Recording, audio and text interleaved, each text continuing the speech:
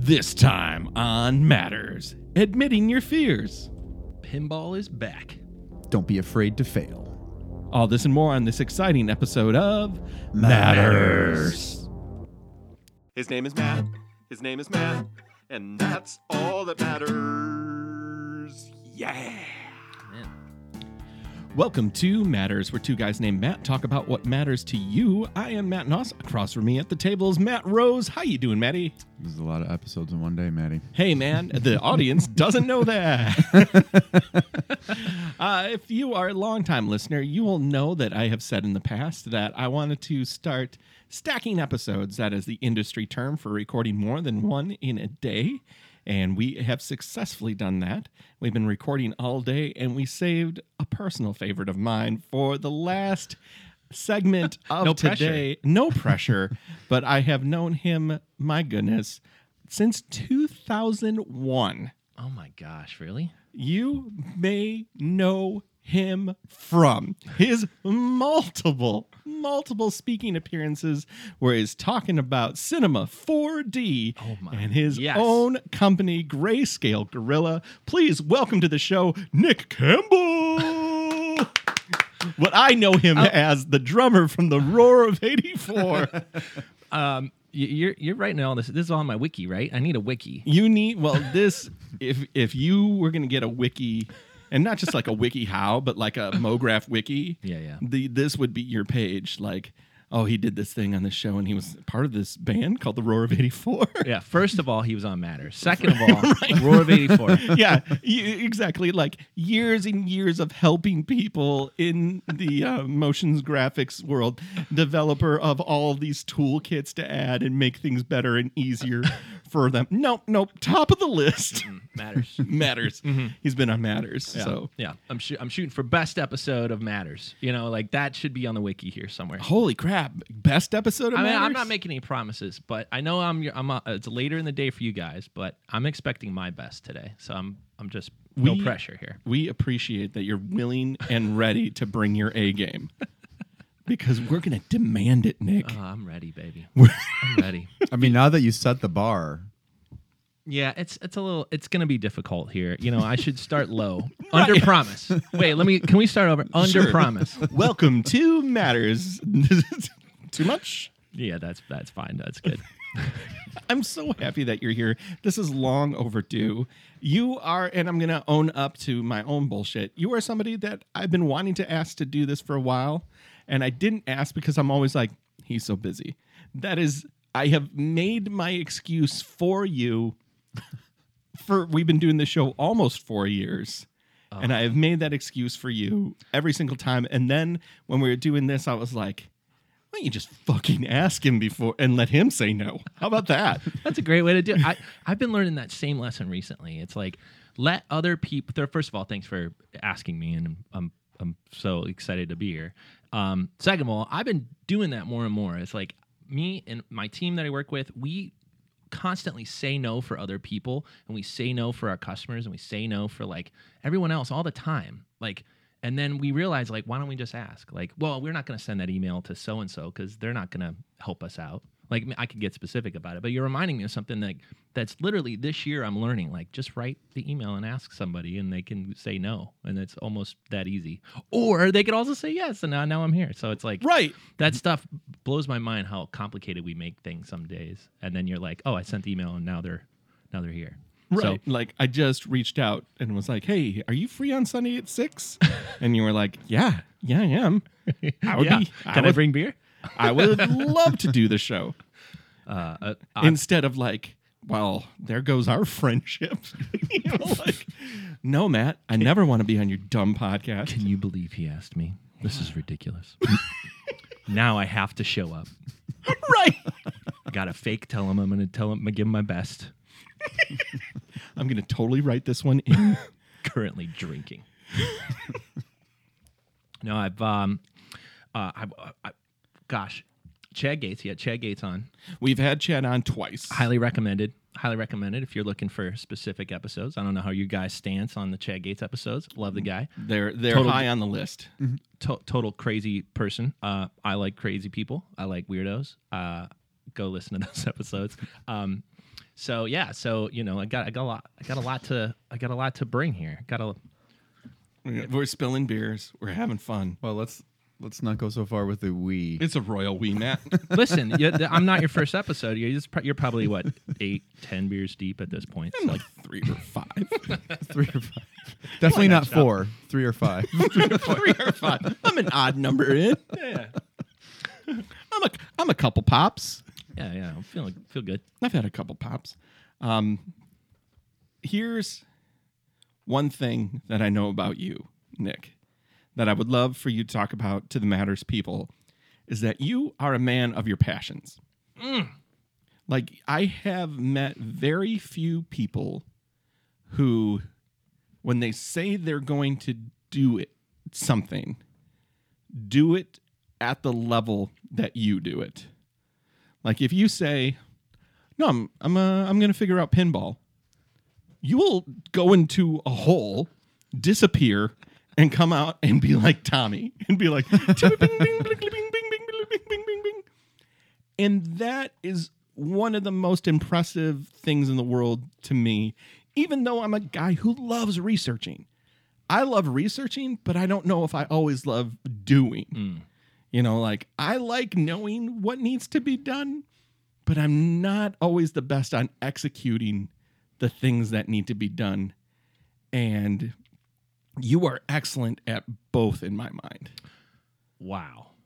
Well, thanks for saying that. That's very kind. You're welcome. It's all flattery today. Keep it coming. I'm good. You just keep talking about how. I like talking about it. I used to try to figure out what that was, because I did see that in me, and I saw other people saw that personality in me, that I, in some ways, can focus on something or obsess over something. And I try to some days I try to break it down on how that happens, and then other days I'm like, I feel like I've just been that way. Like it's something that I can't explain or can't talk through. But that's just always been my personality. Is like I would go to school as in junior high and elementary school and have zero interest in 90% of my classes, not care. Didn't matter how much I got in trouble. Like I would just float by with C's and D's and a couple B's if I barely liked it. And I would mostly be like trying to read video game magazines and like figure out when Mario 3 was coming out. And then I would go home and obsess over these things. And video games was an early one for me. And computers too. I think one of the reasons I ended up getting early into computers was A, my dad was into computers, so we always had them around. But B, we always had like a limited amount of hard drive space and a limited amount of computer. This is like Tandy 1000 era, if you want to, carbon date me. I had to like figure out how computers actually worked in the C drive and use DOS and all that stuff. Mm-hmm. And like, I obsessed over it enough just to get my game working. Like that's how I wasn't really interested in learning DOS, but I was interested in making sure that this game worked at the fastest graphics capability. So I'd read all this stuff and try to figure it out. And so early on, I had this like drive where I'm like, I have no interest in doing normal, like taking the garbage out responsibilities. Like I was a punk kid, didn't do what I was told, didn't do what I was told in class. But if you gave me something I was interested in, I would sit either in my room or in the family room or whatever and just devour as much as I could. And so part of me, I think, definitely got lucky with like some sort of gene thing somewhere in there. Thanks, Mom and Dad.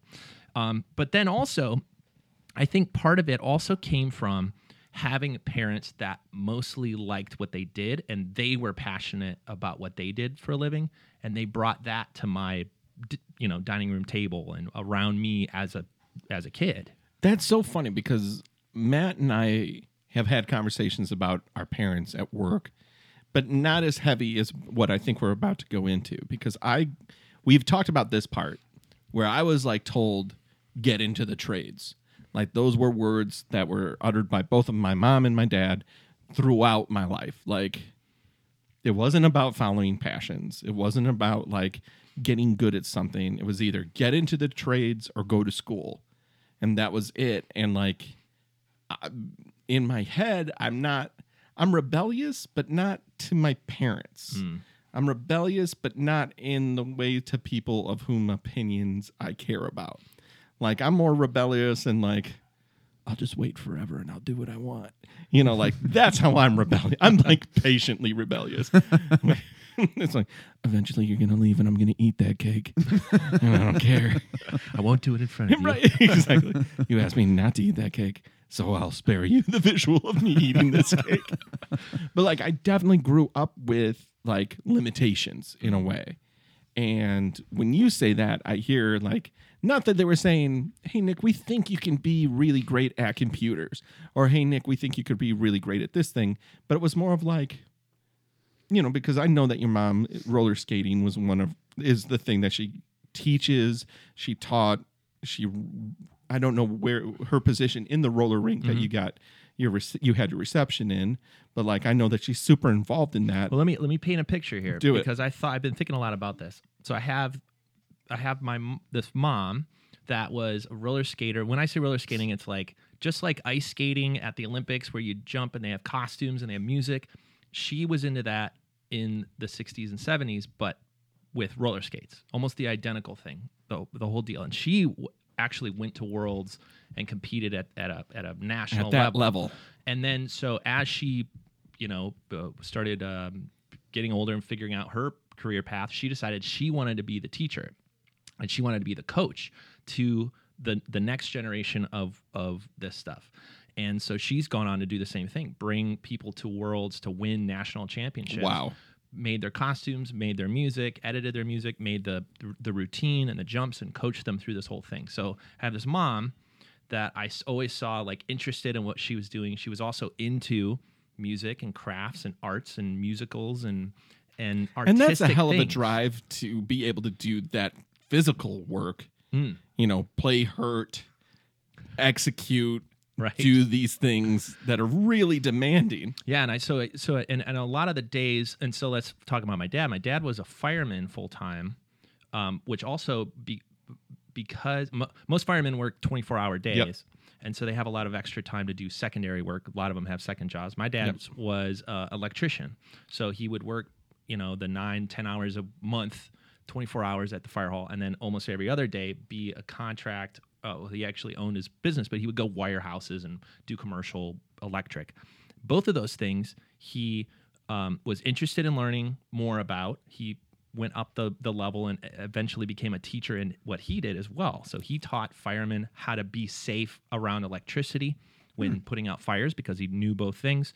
He ended up working at the Michigan Task Force to set up things like FEMA type things for natural disasters and national disasters and set all that stuff up and be a part of that through his career. And he's always been interested in getting better and learning. And so I was surrounded by this, not just around it, but when it came to the table, you know what? I didn't realize everyone hated their job until I went to college. I saw the tropes on TV and was like, oh, okay, I guess Al Bundy. I was just thinking of Al Bundy and how he hated selling shoes. Yeah. Yeah, I was like, oh, of course, nobody wants to work there or whatever. I didn't know, but I didn't know how widespread that was. And so I have this, I was lucky enough to be kind of sheltered from this jaded part of the world. And so when it came time to go do the things that I wanted to do, it was like, of course, I'm just going to go do the things I want and not go, I tell this story all the time about my first job. And my parents were, I was 15, and they're like, 15's the time when you need to get out of the house, find your first job, and figure this out. And it never dawned on me to go to the McDonald's or to the clothing place and fold clothes, or I don't know, of course, the only jobs in my head were the mall. Because I'm near Summit Place Mall. Go Pontiac, go Waterford. And I'm like, of course, that's where you go get your first job. And so when I go to the mall, I'm like, I don't want to work with these. I don't want to work where there's too many kids. I was kind of selfish about it. And I don't know why that was. Mostly because I was a punk kid, but I was like, I want to do something where I could learn and be around things I'm interested in. So I was like, maybe the bookstore. I was really into hi-fi equipment and learning stuff, and I could read the magazines while they put me to work. That was the thought there. Maybe the toy store.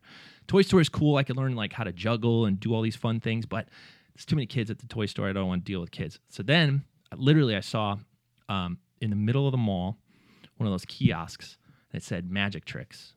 And I literally was into magic and like doing card tricks and stuff. So I went up there, did a card trick, and he's like, you're hired. You know how to do this stuff. And I sold magic tricks as my first job. And so that started a whole set of like lucky chances, or I don't know where the luck ends and my interest and my passion and my energy begins, but I've had like careers through photography and DJing and all these things that I got into and just obsessed over, like you said. And I don't know. We could talk about any part of it because it's so interesting to me, because I talk to a lot of students and they're always asking me like how to do that. And more it's harder and harder to say, oh, just go do what I do. Right. Cause it's not that hard. Just go be like me. And so as I get older, I realize how kind of silly that advice is. So I really think about those things. What made me this way? And is there something you could tell somebody else that actually helps? And frankly, that's kind of where it's hard for me to do, because I still go speak at schools. What do I say? Just get the cool parents I had. I don't know your problem. Well, I think, and Matt, let me know what you think about this. I think one of the first things that hits my head is like, it's possible. Like if you would have told me that talking about XYZ could be a career, I would have been like, yeah, for somebody else. You know what I mean? Like if somebody would have said, hey, you're going to be able to have a show about this and anybody in the world could hear it. When we were kids, I'd be like, you're wrong. That's not going to happen. Like, I think getting out of your own way with like the limitations is the first step. It isn't even so much the doing of it, is that you have to admit to yourself that it's possible. Like you never knew that it wasn't possible. It was just like, no, I can just go do this. And if you kind of go in with that mindset, then it's like, you're not fooling yourself. Like there aren't steps to doing it.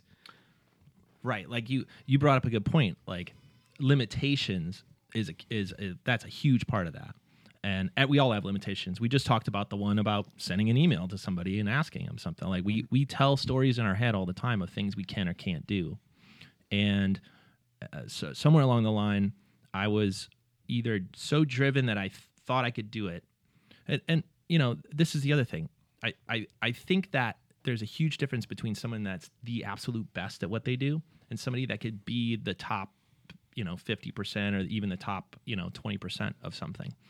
I tend to be like, you mentioned pinball. I got really into pinball. I learned all the, like, how the games are built. I learned how to play them. I learned how, long story, got really into pinball, ended up top 800 in the world out of about 50,000 other players. Not number one, not number two, not number 10, but to me, that's kind of been my climb. And I guess to me, part of that advice is like, unless you really want to be the best, you don't have to approach it at any other angle than just keep doing it. Whatever engages you back into the thing that you want to do is what you should do more of. So, and that limitation thing is a huge part, because that stops almost everybody. It's like, oh, I'm never going to be like so-and-so, so I'm not going to try in the first place. Or I'm not, that's not what my parents want me to do, so I'm not going to engage with it. Or that's not what my friends think is cool.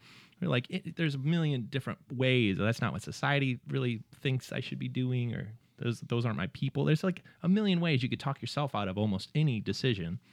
So yeah, limitations that's an interesting way to bring it up, because that's something you do have a little bit more control over than like your genes or whatever. Well, that's like, it's your outlook on it. And I think that a lot of people use that as a coping mechanism for the fear of failure, fear of failure or rejection, where saying, oh, well, I'm not going to ask that woman out because she's just going to say no. So what's the point? So instead you just say, well, yeah, I don't need to ask her because I know what the answer will be.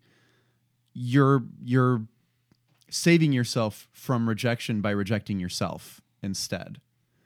And I think that people do that for a lot of different things, like you were saying, where, well, but that career isn't for me. So you start making excuses before you ever have to try, so you don't have to fail. And that is something that I have tried to get a lot of people to not be afraid of, is failure. Because without failing, you can't really learn. If you did everything right the first time, you're An anomaly. you're an anomaly.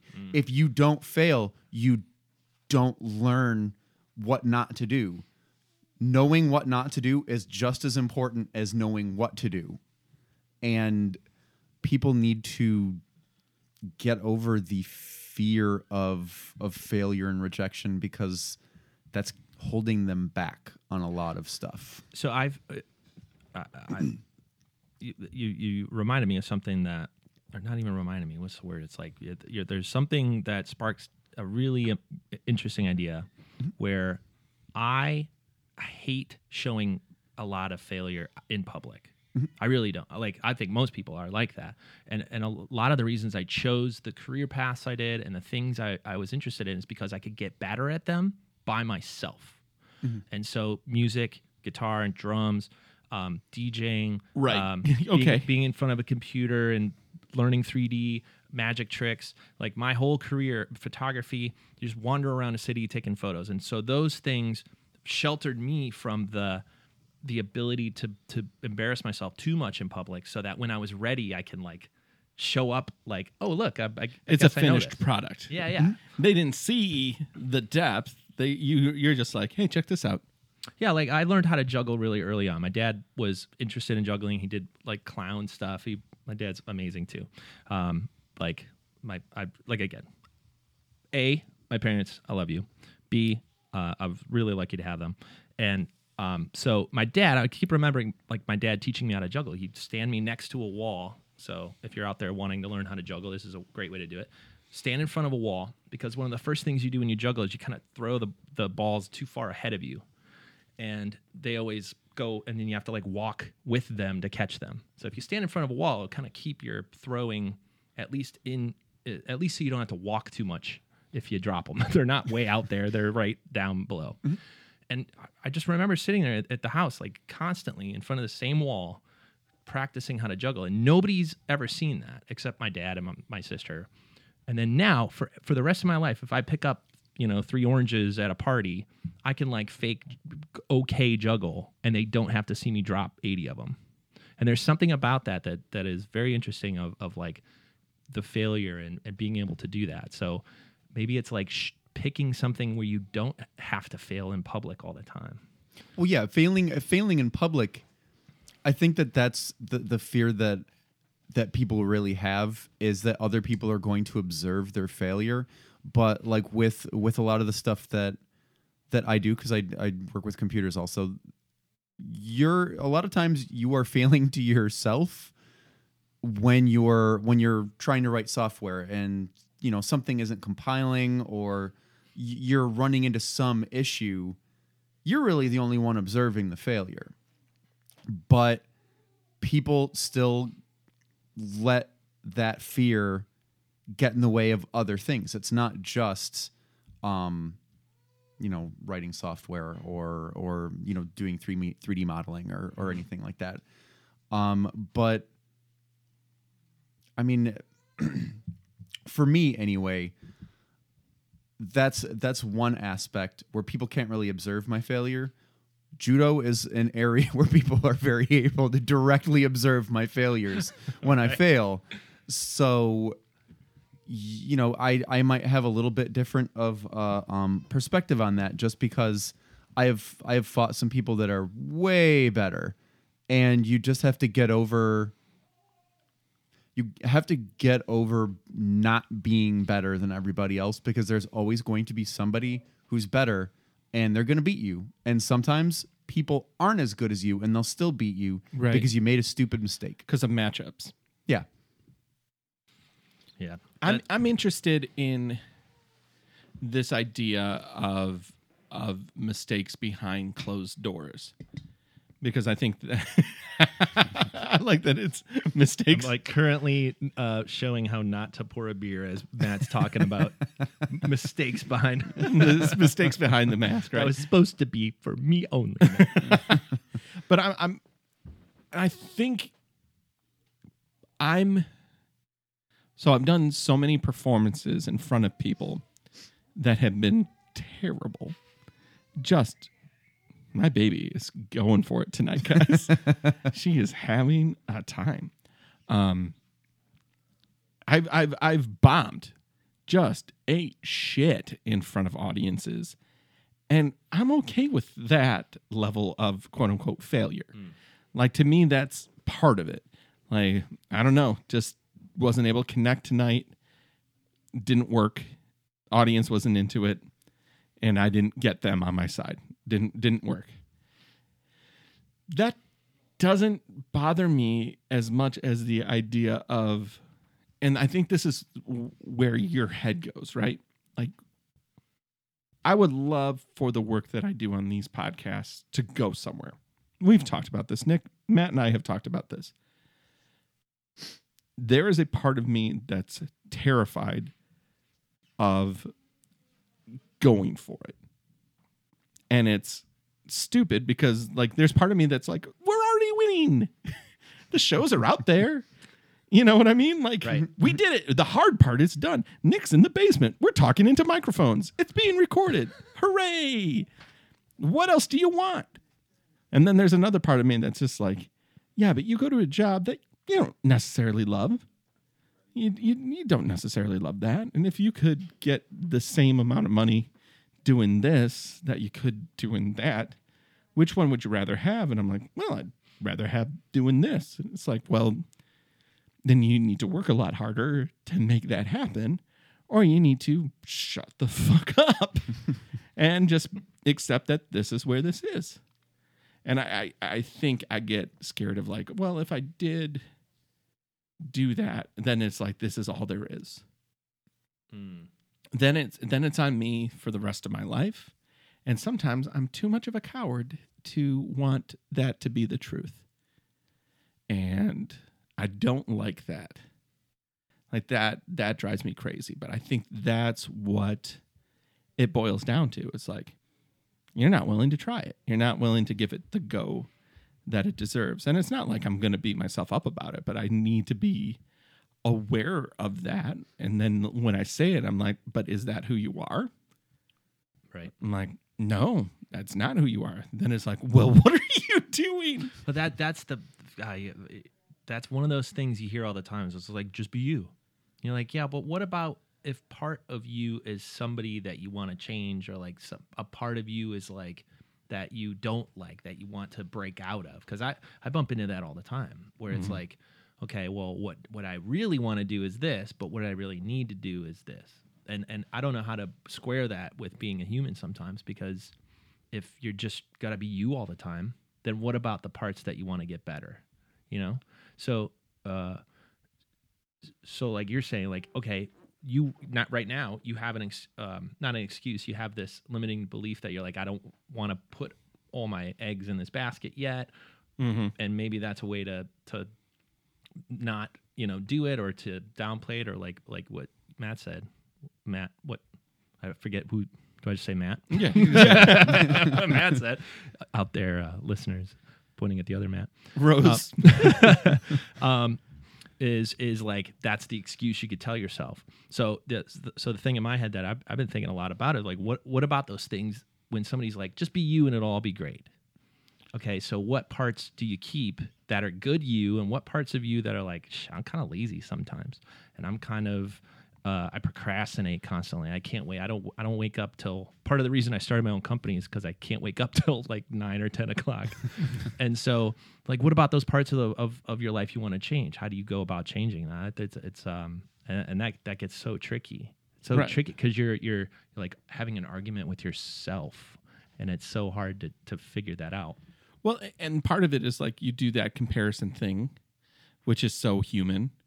Like, I don't have the ability to compartmentalize and be like, I don't compare myself to anybody. It's like, no, I do, And just kind of like what you were talking about, like the things that you were doing, failure behind closed doors. It's like by the time that you get in front of people, it's a finished product. So I don't know what's behind. So it just becomes like the first thing that I've seen from you is this. And that thing is amazing. And I'm like, fuck. Well, and you know, things like Facebook and Instagram kind of like make that even worse, right? Oh, like right. Nobody's putting their 20 times they failed at juggling on Instagram. Well, there's this one I just followed. That's great. She's literally like teaching, like learning how to juggle and recording the whole thing. But most people don't do that. You go on Facebook, you go on Instagram. It's their perfect vacation they went on, and their perfect, you know, photo and their perfect, you know, food and everything, and they don't show all the stuff that got burnt or where people fell down. And so now everyone's looking at this all day and saying like, my life's not like that. And so I'm not even going to try because I can't compete with that. But it is, you're now that level of comparison, like you're talking, is now extreme to the max with Facebook, Instagram, you know, pretending like everyone's happy all the time. Right. Right. And they're not. No, nobody is. I mean, You'd be insane if you were happy all the time. right. Like you need to have a wide range of emotions. There's this quote I can't get out of my head. It's from another podcast, and they talked about how even Bono, they're talking about, you know, the U2 and all this stuff. They're talking about having bosses and having people that kind of stand over you, and they're like, even Bono has a boss. Like he's out there shaking hands with somebody, or out there making a deal with Apple to put their record on your iPhone, or like whatever. Like everyone's has somebody around them, above them, that is like making them not do exactly what they want. Or to me, what even Bono as a boss means is like, no matter what level you are, there's always some part of I could be better, or unhappiness, or whatever. Right. That's the thing that's so interesting about that. And like you're saying, like, how big do I want to make this thing? How much effort do I want to put into it? How much balance do I have with my family and my work? Like all these big questions that are unanswerable in general come down to trying to pick it for yourself, and it's crazy. It's so hard. Yeah. Yeah, it is. So how do you make that Well, part of me is like, I'm not stopping. Like Matt and I talked about this we talked about this quite a bit, but it was like neither of us wants to stop. I don't want to stop because I enjoy doing it. Like I've loved this conversation that we've been having. Like I get energized by having conversations like this. And it's kind of the goal of our show is like, it's a show about our friendship and the people that are in our world. Like that's kind of what this show is about. And it powers me up. Now I can't remember what the original question was. Well, like, how do I balance it? How do you balance like ambition versus, you know, being generally happy with what this is? And because I think it's interesting to talk about, but it's also how my brain works all the time. It's like how much more work do I want to put in this compared to family, compared to okay, cool. mountain biking? Like, so there's a part of me that doesn't know what this could become, but sees things that are in the same world being successful, right? So like, I don't know what, so when I say what is success to me, when it's this show or Gabber or podcasting in general, I'm like, this many listeners. Like if we had this many listeners, that would be a pretty successful show, because it wouldn't just be 2 people. It would be a bunch of people, and we could create communities, and I feel like we could connect people to the things that they care about with people who care about those same things. Like to me, that would be winning. Like, you know, transmissions would be the same thing, that we're connecting people who love this thing with other people who love this thing. Like that to me is like, that would be awesome. And it's not like money. Like if we can make $1 million a year. But making it sustainable would be a part of it. I mean, from conversations we've had, right? Like, yeah. not having to go to the other job. Not having to go to the other job is like the dream, right? Like for me, that's the dream. But I don't know what the first part looks like in my head. I don't have that like, oh, it'll just work. We can just do it. Like there's a million ways to make money. My brain goes like, there's like one way to make money and it's called work and have someone pay you for it. Like, and that limiting belief that I've just, for the first time probably ever, really articulated has held me back so many times. Like, no, there's like one way to make money. And it's like, no, there's probably millions and millions and millions of ways to make money. But I'm like, oh, no, you get a job and you work and then they pay you for your work. Not, I make a podcast and people listen to it and I get paid for it. Like that is, even though that's what I would love to have happen, I think there's part of me that doesn't believe that that could happen. To really armchair psychology myself.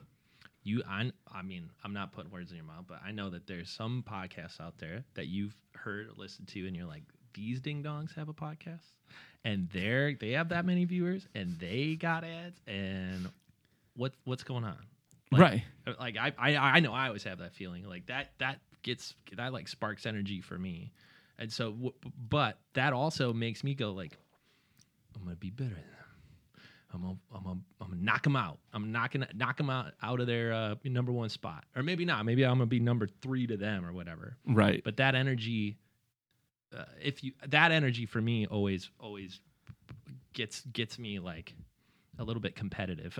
You know what I mean? I'm like, and not me. Like I don't want to take away from what they have, but it's like, man, if these ding dongs can do it, I think I could pull this off, or I could be second best or something.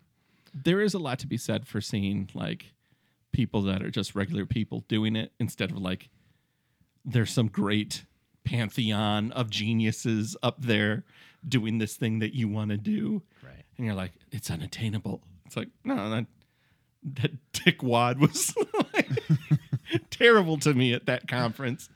And I'm better than him. Yeah, he's pulling this crap off. So, yeah. I don't know. Those things...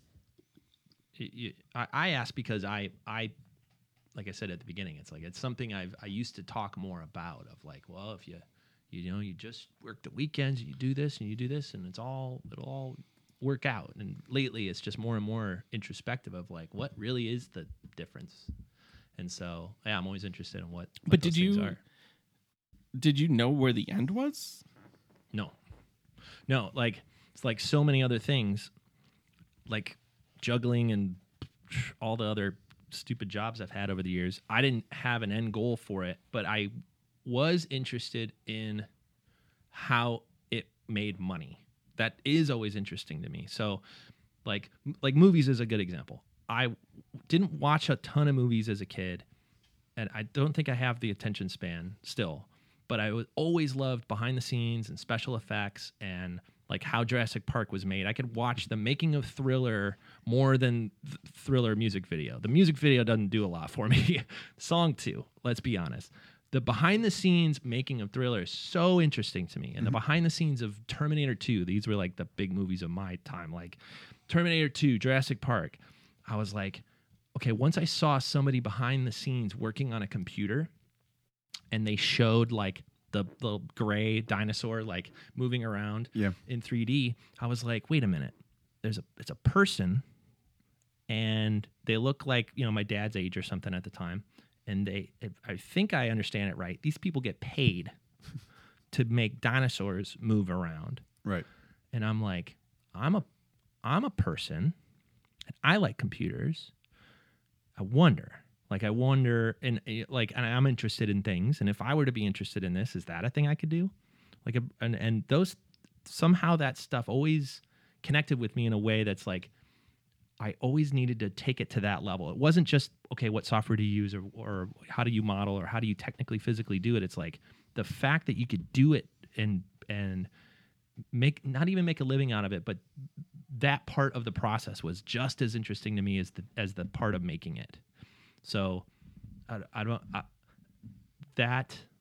know where that is. Like so many parts of how I talk. I don't know the punchline at the end, but those parts are interesting to me, and how you take something that's interesting. But to me, I read that as like it exists. This thing, Right. This thing that's on the screen that just is cool to everybody. Somebody put that up there, and that somebody is just a somebody. It's just a person. And I mean, if you want to get even deeper into it, it's not just the person who modeled it. It's also the people who did the storyboarding, where you're sitting there saying, well, shit, people actually just sit there and storyboard ideas for other people, and they get paid to do this? Right. Like, because you don't have to do something as detailed as a comic book.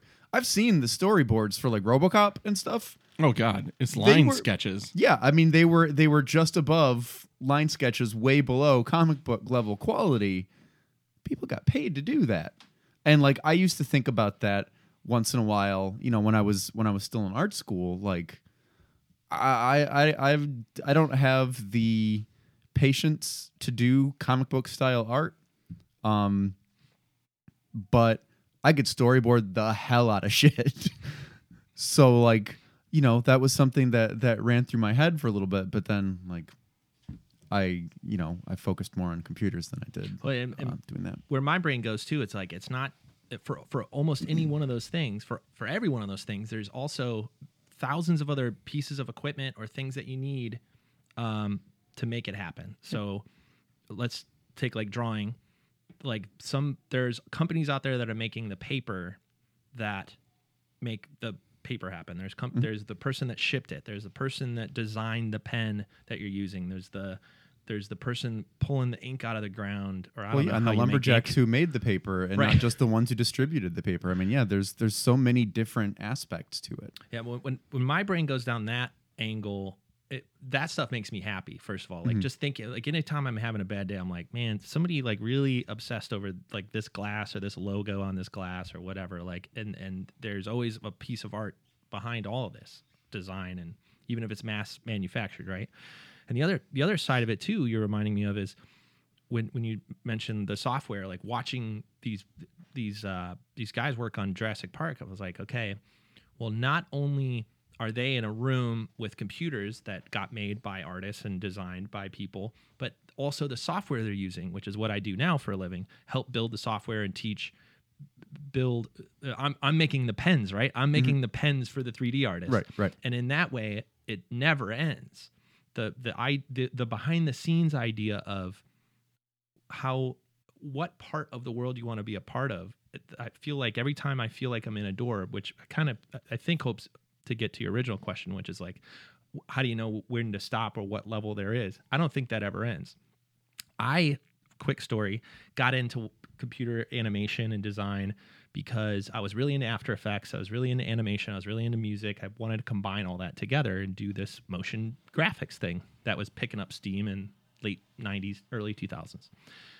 Cut forward a few years, I graduate and I end up working at one of my favorite places in Chicago called Digital Kitchen. They made title sequences for, we did the Conan O'Brien show, and he was on the late night circuit for 8 months. R.I.P. Sorry, Conan.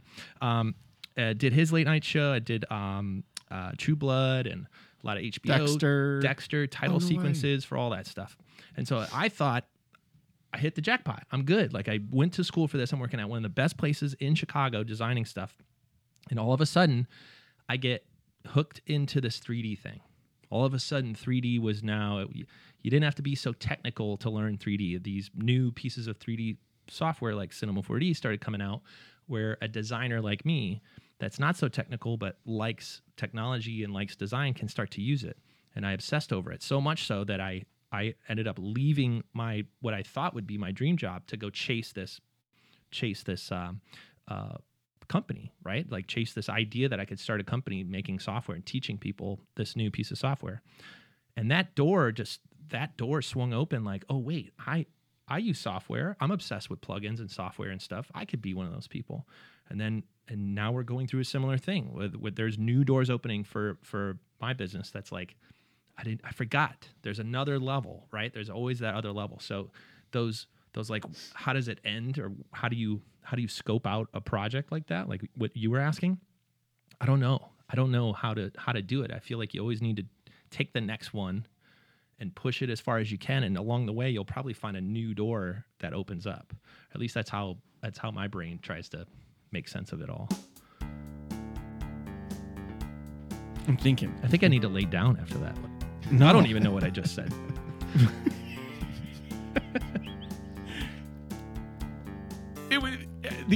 My comedy brain is starting to take over, and it's just like, well, thanks, Nick. And up next, it's like, how about this? I'm taking a look at the timer here, and I can already tell we're going to do a double. What? So we got to do a double. Live behind the scenes already. I like this. We're behind the scenes. I can already tell. Got fourth wall going all over the place. Because we've barely scratched the surface. We barely scratched the surface. I'm ready, baby. I got to tell you about so many things, man. I'm excited to hear them. Why don't we put this episode to bed, take a quick break here, and come back for round 2. Okay. And we'll catch you on the next episode of Matters.